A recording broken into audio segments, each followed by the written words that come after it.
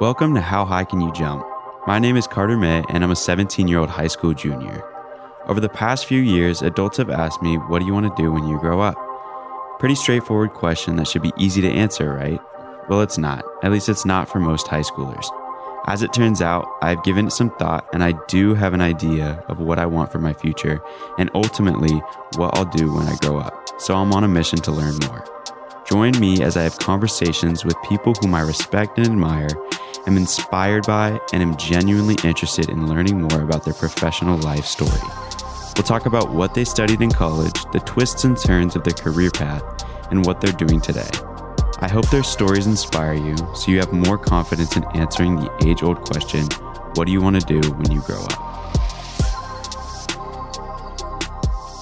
Hey listeners, Carter May here. Welcome back to the pod. Today I'm extremely excited to introduce Mike Mancini.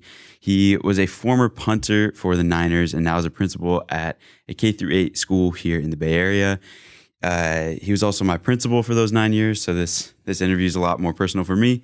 And his transition is a very unique one. So we're going to get into it. Glad to have you in the podcast. Carter, it is so awesome to be here. Just so surreal in some way, having you here at Redeemer, K-8, watching the success you've had at Sarah, and now doing this. I'm just totally honored. Great to be here with you, bud. Thank you so much. So we're going to jump right into your high school years, your teenage years, some of the most important years that they say of your life.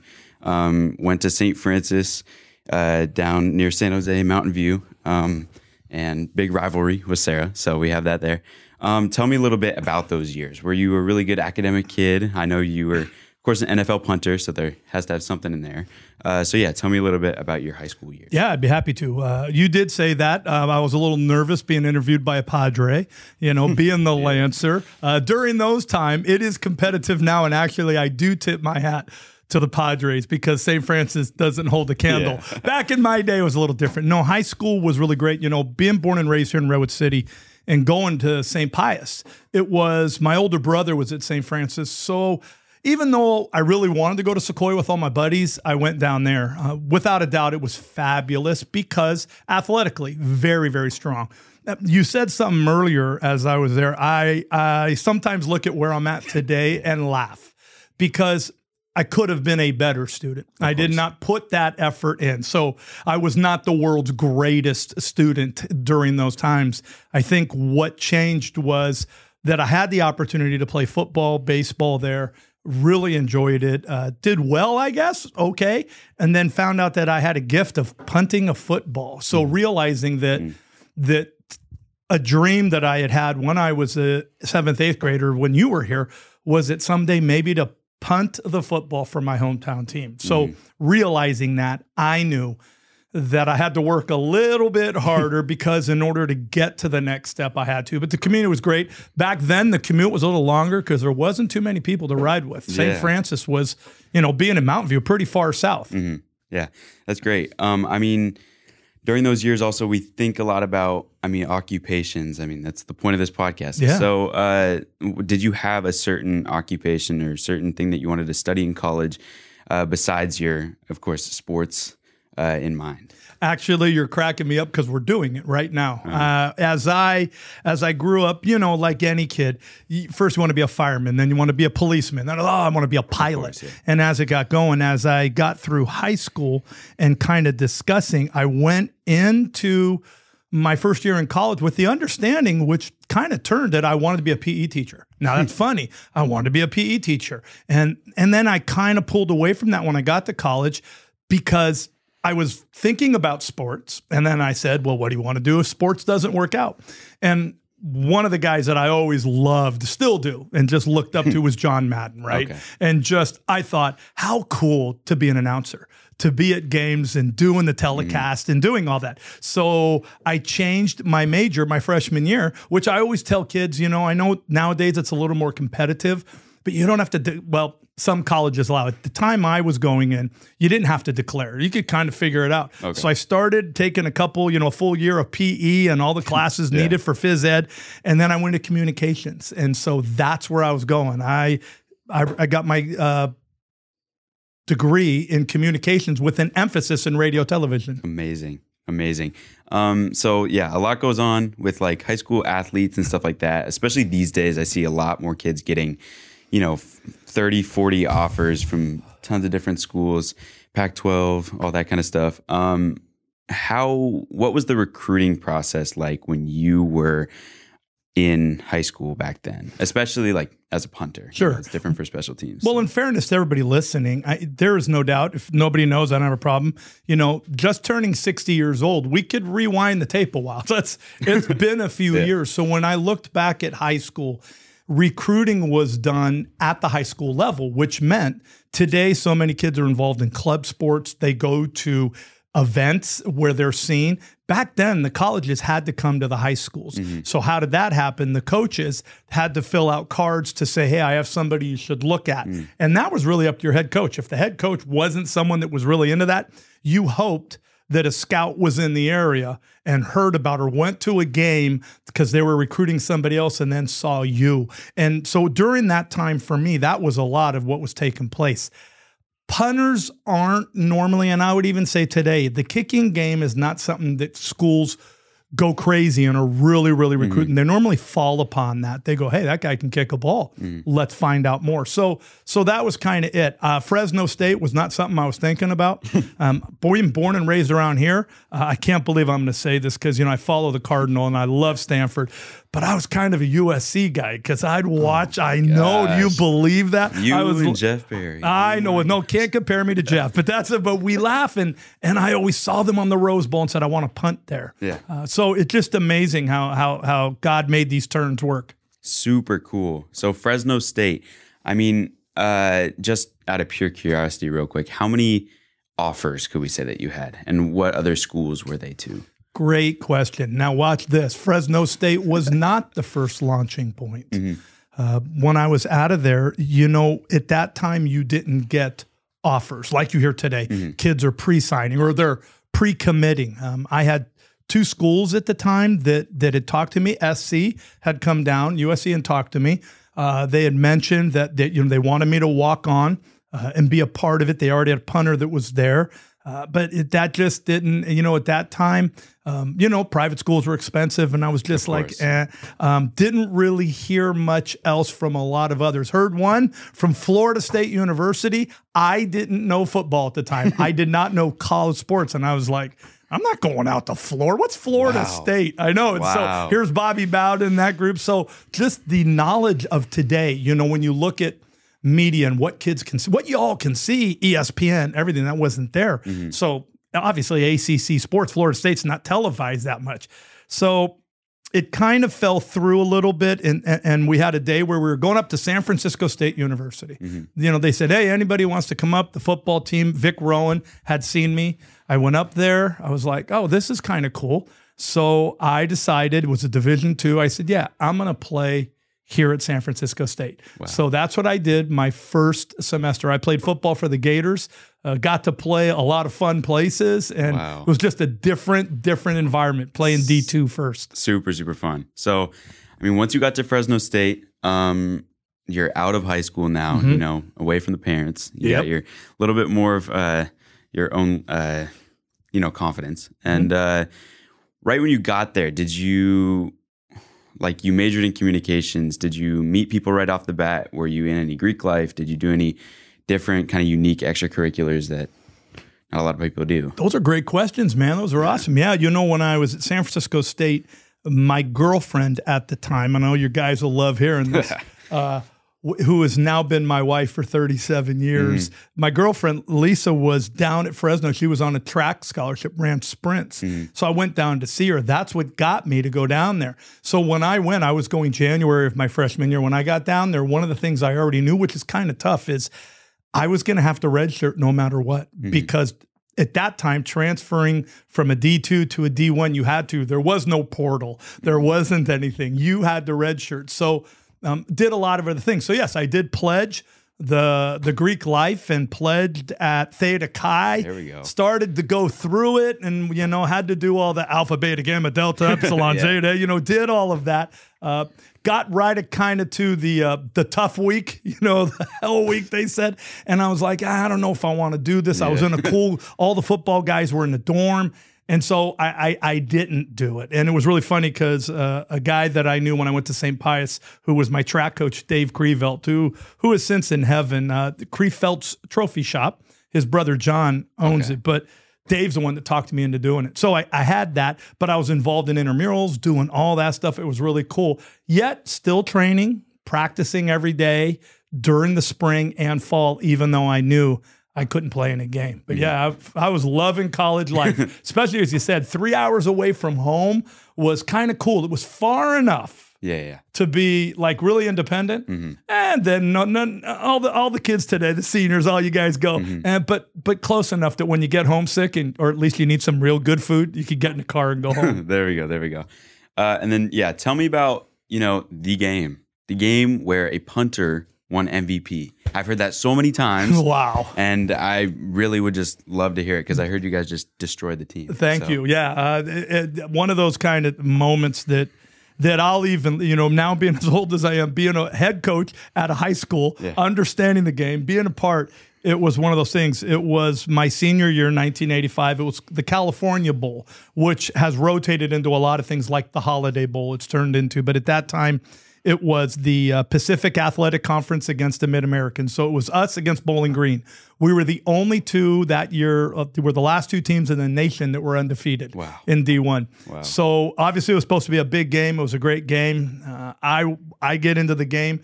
And the first punt I'm punting inside the 50. So I've got at that time we called coffin corner. There wasn't this, a lot of the pooching kind. So I knew I had to pin him inside. So the first punt I hit goes out of bounds at the 3. Wasn't real long, but it was dead on. So here our defense comes in 1, 2, 3, stops them. They kick. We score. Then the next time I do. So my first 5 punts went out of bounds inside the 10-yard line. Wow. And then after that, I hit a couple bombs. So I had like 9 punts for almost a 50-yard average. And even though the football team, even though we won 51-7, ESPN at that time said, this is the guy. So they gave it to me. And that's probably been the funniest thing. My head coach, Jim Sweeney, who was like a second dad to me. I remember after the game goes, MVP? Who the heck voted you? And we laugh about it, but it was quite an honor. Pretty cool. That's a good time. Wow. So you finished college. I think I'm aware that you went straight to the NFL. If not, correct me. But tell me a little bit about that process. Yeah. Is it kind of like, would you consider it in the same way of kind of high school to college, or is it just way more out of the blue? Like you're getting drafted, you're going to the NFL. For me, realizing that at that time there weren't 32 teams in the NFL, there were only 28. Not every team is looking for a punter. They have it. You can think of how many Division I, Division II, Division III schools there are in the nation. I realized that, just having an opportunity, and it kind of goes back to what we were talking about earlier, that a dream of mine in the 7th grade of being able to punt one game. It's all I wanted to do, wearing a 49er uniform. Their camp, a lot of people don't know, their training quarters were right over here in Redwood City, right where Red Morton is. And so I used to grow up as a kid looking over the fence. So as the senior year ended, my head coach was the special teams coach at the Oakland Raiders before coming to Fresno. So Coach Sweeney knew that I had the ability. It was whether or not I was going to get the fair shake. And I think for a lot of the kids today and a lot of the seniors and people moving on to college, the difference from college, even D1 to the NFL, was ridiculous. Way easier going high school to college. And the only reason why I say that, it's the speed of the game. And it's no longer fun. It's not a game. It's a business. And I think that, you come out of the rah-rah college and realize, no, it's a business. So I thought I was going to get drafted. There was a lot of talk. I had a lot of teams looking at me. They came out to Fresno. I was doing kicking drills for all different teams. They had their stopwatches, doing everything. At that time, there were 12 rounds, not the 6 that they have today. We sat, I can remember my parents, everybody were all sitting by a phone and waiting. I'm getting phone calls from teams. Hey, we're looking at you. We're thinking, well, I didn't get drafted. And so what ended up happening is I signed. Today, they kind of still call it like it's an undrafted free agent. Okay. They kind of use that. And it was Fred Von Oppen, who was the kicking coach, got on the phone and he said, we want you right now. I probably looking back, the Niners had just won the Super Bowl. They probably didn't need to make that kind of change. As a young kid, and I didn't have an agent and doing all this, it was still, I think there was probably a lot of other teams that had a better opportunity of making the 45-man roster. But that was my hometown team. And that was a dream that I set my mind on. Wow. And I was just going to do the best I could and do everything possible that if I was released, it would not be because of my performance. It would have been because of situations I couldn't control. So, wow. Right there in Redwood City, signed the contract. 49ers, go into my first mini camp, and insane. Was numb because here I am putting on a uniform. Little kids are looking over the fence, and I'm going, wow. It's like, that was me. That was me, Yeah. So just for reference, what would you say is the kind of defining point between, like, if a scout comes out and says, wow, that guy can kick the ball, compared to, wow, that guy can kick the ball? Yeah, there's so many different things. I think one of the things that maybe hurt me a little bit wasn't so much the ability and the distance and what I could do, is I think what I do know, some teams were concerned about being 5'10" and not 6'3", 6'4". I think the difference that you're asking is they're looking at the time I was, and I would even say now, they're looking at they're looking at hang time. And for your listeners that don't understand that, from the time the ball leaves my foot to the time the return guy catches it when I punt it, they want at least a second per 10 yards minimum. So if you average 45 yards, you better have a hang time of 4.5 minimum. So that was something I worked really hard on as a kid, kicking over telephone wires and doing that. And then how fast do you get the ball off? How many steps do you have? So even when I look at punters in high school, when I officiate and I watch, I can tell. You can just tell by the sound of the ball, by their form, by what they do, where you go, oh, that kid can kick. Wow. So you're in the NFL now. Yep. On the Niners.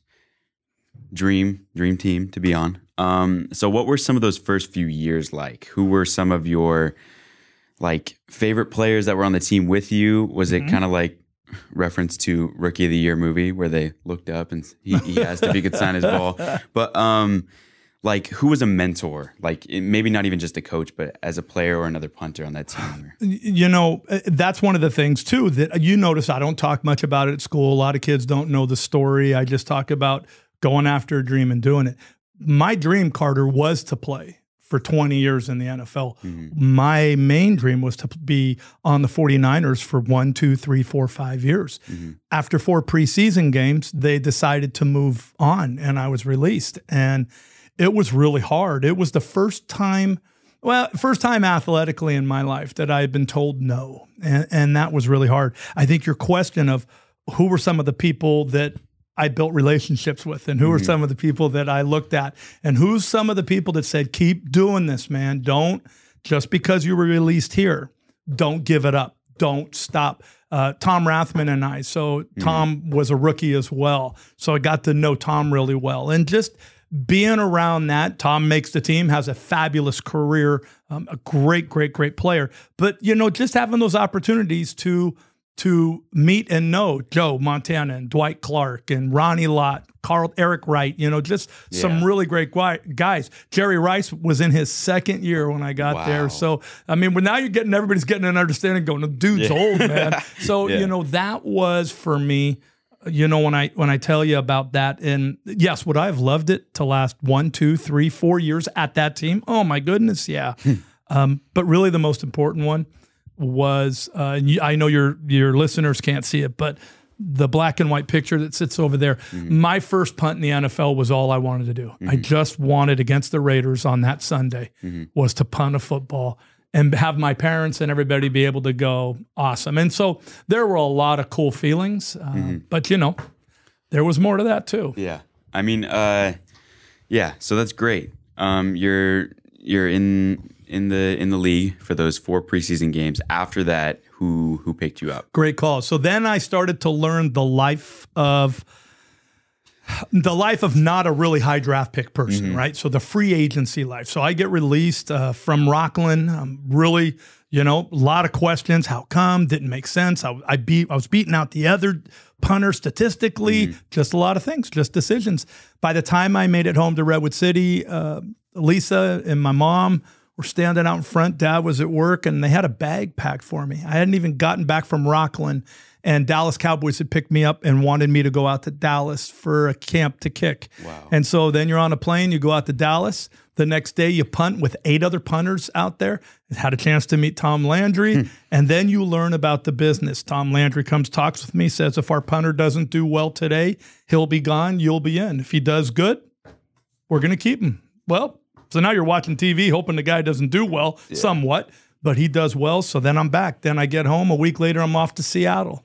Then I'm back again. So I began doing this, what I used to call the yo-yo of free agency, back and forth, back and forth. And so that's what happened. Then I got an opportunity to coach at Sequoia. A buddy of mine said, hey, they're looking for somebody to do quarterbacks and stuff. You want to do it? And so while I was doing a bunch of different jobs, still not knowing what my career was leading me to, I did that. Yeah. That's a crazy story. Yeah. I mean, it ends right there. So after the NFL, you're probably thinking about a different career. Right. You mentioned that you picked up that job as a football coach at Sequoia. But I mean, you needed like a steady income, correct? So what was your idea after NFL? After NFL, wow, my idea was my degree. It was, I'm going to work on CBS and I'm going to be John Madden doing it. And so while I was in college, I did an internship at a television station, KMPH, Channel 26. It's like our Channel 2, our KTVU. Okay. But I'd already been gone, didn't really go back. So I was doing everything. I was a bank teller. I worked in a lumber yard. I worked at I had all different, I drove a beer truck. I did all different kind of things, just got married. So now all of a sudden, and then even when you talk about it, so yes, I did spend 3 years in the NFL because I did that year. Then I was signed by the Detroit Lions, and then the strike happened. And then I do a little bit of fun stuff there. Then I get released. Then I'm picked up the following year by Green Bay. At that point, my dream was still to play in the NFL. And it wasn't until the 4th preseason game at Green Bay, and the head coach, brand new, Lindy Infante, said, hey, here's the situation. If Don Bracken does better, he signs. If you do better, you sign. I had the greatest game probably of my NFL career, just punting. And the next morning there was a knock at the door. I really don't know why. And so here's what leads Carter to, well, like, how did you know what you were doing? I got to the airport at Chicago, kind of bummed, got cut for the 3rd time in my life, kind of going, all right, God, where are you leading this? This is nuts. And there was a family that was at the airport while I was waiting to get on that was from Redwood City. And they looked at me and said, what are you doing here? Aren't you supposed to be punting? And I just went, ugh. And they said, well, you know what? Maybe God has different plans for you. And I think at that time, I kind of went, okay. Came back home, went back, got my teaching credential, and realized that I wanted to, because I loved coaching. So then I get the head job in 1990 at Sequoia, get my credentials, start doing some of that, and then the rest kind of takes care of itself as I move forward going into Redeemer. And then, That's crazy. That just gives me chills, honestly, because been a mentor for me over these past, I don't know, how long I've been alive? 18 years. There we go. Wow.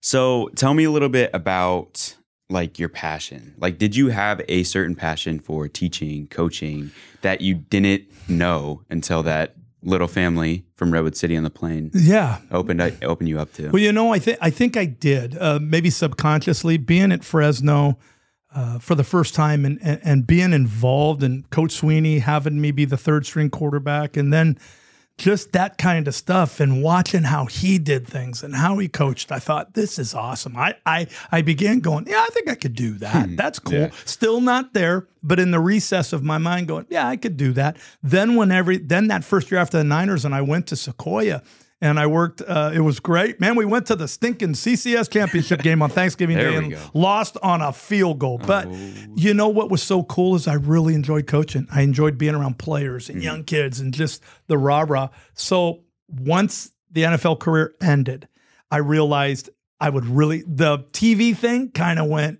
I want to coach. Yeah. I want to do this. And so that stepped up to, okay, how do you can't just be a walk-on coach. It's a little harder. I did for a little bit, started working my way into that. But yeah, that became a true passion. Wow. There we go. I mean, so we're here right now. We're at Redeemer. Mm-hmm. Tell me about the story, the origin of Redeemer, because I have looked everywhere to try to find history of Redeemer, and it is difficult. I found a Spectrum article, but besides there we go, right there. All right, so tell me about that storyline so far of Redeemer. Sure. About me or just Redeemer in general? So let me tell you, Redeemer was the last place I thought I'd ever be. Yeah. Teaching, coaching, doing anything. Just for your listeners, the history of how I went from all these places and ended up at Redeemer. As you may or may not remember, I'll just do it for the audience, is that Lisa, my wife, her grandfather was the founding pastor of Redeemer in 1926. Yes. So now all of a sudden, this place is a little bit in the family as I'm married, a part of the congregation, leading worship, playing in the band, doing that. When I was at Carlmont and I was the head football and head baseball coach, an opening happened here. And the school started in 57, but an opening happened in 1996. Mm-hmm. And they said, hey, you want to do 8th grade? And I was like, nah, I'm cool. I got this. I don't need that. And obviously something just went, this might be the place you need to be. Mm-hmm. So I took over as 8th grade teacher, did that for 4 or 5 years, and lost the principal, Mr. Barons, who had been the founding principal, Gary Barons, retired. They had an interim guy come in for a couple years, and then he retired. And so a lot of parents, myself, just encouraged. But my class, my basketball team thought it'd be funny because of the movie The Rookie to say, hey, if we win the title, would you do this? And I laughed and went, yeah. Now here I sit 21 years later. And that's in my 21st year, that's the thing that makes me laugh, because I think a lot of people that went to school with me in elementary or high school would say, what? Mike Mancini's a principal? Yeah. Are you kidding me? Yeah. And so that's what I would tell. I try to tell all the kids, hopefully you heard that, is that the last thing I want any of the teachers, myself, to be is a dream stealer. Mm-hmm. Dream big, go for it. But I always tell everybody, hey, I'm prime evidence. I am right here that the NFL doesn't last forever, or the NBA or the major leagues. So make sure you get an education. Make sure you have something to fall back on. Yeah, that's great. Great advice. I mean, let's see, this is probably a question you get a lot, but what have you learned most? I guess I'll spin this a little bit. What have you learned most from yourself from these 20 years at Redeemer so far? Wow, Gar, that's a great question. I think internally. Yeah, I think trust. For your listeners knowing, that Redeemer is a Christian school. Mm-hmm. And I think so often when we're young, we think we can do it all by ourselves. And I think that what athletics brought and what sports brought was teamwork and trusting in a group. And for me, it was just patience and trusting in God to know that it's not going to go well every day. Mm-hmm. And that even when it doesn't go well, you keep prodding in. So I look at the experience I've had here, and it's people like you. It really is. It's the students that I have been so blessed to have a part of my life. Mm-hmm. And so sitting here with you, as you know, being full-blood Italian that I am, I'm trying not to lose it. But, it's these moments that say, yeah, there's no way the NFL could have ever brought this to me. Of course. No way. And, I've had that where during the years you were here, I think we had an NFL, we had Bryant Young speak at graduation. Yeah. Mm-hmm. And I remember the students saying, hey, Mr. M, do you miss that? And I went, huh? And I remember one of the girls go, do you regret? And I looked at the graduating class and I looked at the kids and I went, nah. Yeah. So I think probably over the 20 years is just trust and let it go, man, because Insane.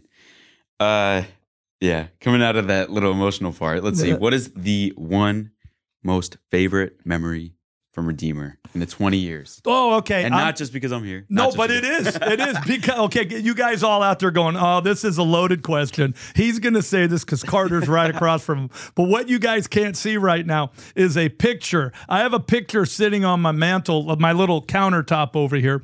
One of the years, my second grade class was doing a musical, and it was called The Ultimate Superstars. And during this musical, each one of the second graders would come out all dressed up, man, and they'd do a thing, and imitating, which was very flattering, a superstar. So all of a sudden, this little second grader comes out, and he's got cool-looking khaki pants, a nice collared polo, looking pretty cool, with clicks around his neck, and puts a mustache on. And it is your one and only Carter May imitating me. And I will tell you, Carter, that memory for me, that's why it's there. And just kind of what I get to do every day. I can go, you ask a question to pick one, and it's so hard. But as I'm sitting with you, I kept looking today at that going, wow. It's going to be great. So, listeners, just so you guys know, I will take a picture of that, and I will definitely show you guys. But... yeah, we're going to switch over to emotional a little bit more. No, I'm good. I'm not crying for you. Sorry, so it could have worked, man. Let's see. I really want to know, because you went to St. Pius. I mean, it's Catholic school, right? St. Pius 7th and 8th. Okay. Yeah, I did a little bouncing around in elementary. There we go. Yep. Okay. I do have a question about how your faith in God has, guided you through all of this this different stuff. I mean, you've done the NFL, and then you went into a career that I don't know. It's just crazy. So tell me a little bit about how your faith has definitely changed your trajectory. You know, Carter, I look at the age you are and your listeners and some of the guys you hang out with. At the age of 18, yes, I was born and raised Catholic. I went to Mount Carmel for 3 years.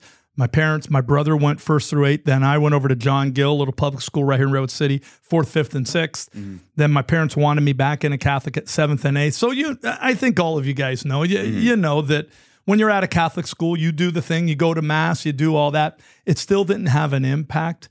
And then not until my senior year when I met Lisa.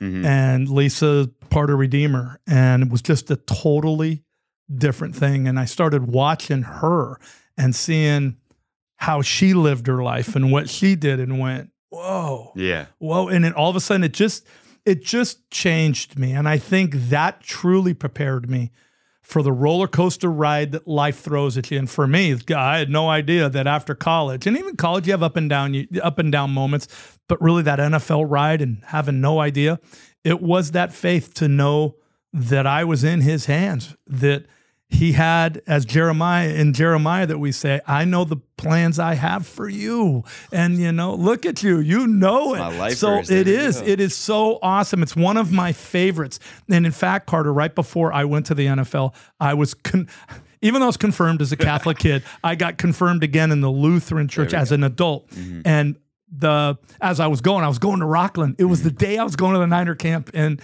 when I got done, the pastor goes, okay, you're a member of the church. And I go, whoa, was this adult confirmation? He goes, yeah, don't I get a verse? Because I knew the kids do. Mm-hmm. And he goes, yeah, I got one for you. Philippians 4:13. Mm-hmm. I can do all things through Christ who gives me strength. That has been something for me that I needed then. And I need every day, that I just got to remember who's in charge and get out of the way. I think it says there, right? I have something around it says, let go and let God get out of the way. But that's how my walk has really helped me. And Lisa, without a doubt, was the reason that I am where I am right now of my walk with Christ. Yeah, no doubt. Great. So you've passed everything. Now we are on to the lightning round. Oh, lightning round. Okay. Is this Stephen Colbert has this on his show, what's your favorite sandwich? And you just got to do it. Uh-oh. Okay. You're making me nervous. So on here, it's a little ambiguous. Lightning isn't. Lightning it's lightning. All right. So, all right. First question we have, who is your favorite football player ever? Hands down. Walter Payton. Sweetness. There we go. Number 2. What is the best game that you have ever reffed at? Oh my goodness! This is the best football game I've reffed. It's fun. Well, okay. Just for reference, how many years have you? I have been refereeing high school football for over 20 years. There we go. So it gives you a little bit of a. Well, my goodness, you know how many games I've done? There we go. The best game. Well, this is not going to. I've had some great games with Coach Walsh and Sarah. I've had some fabulous games.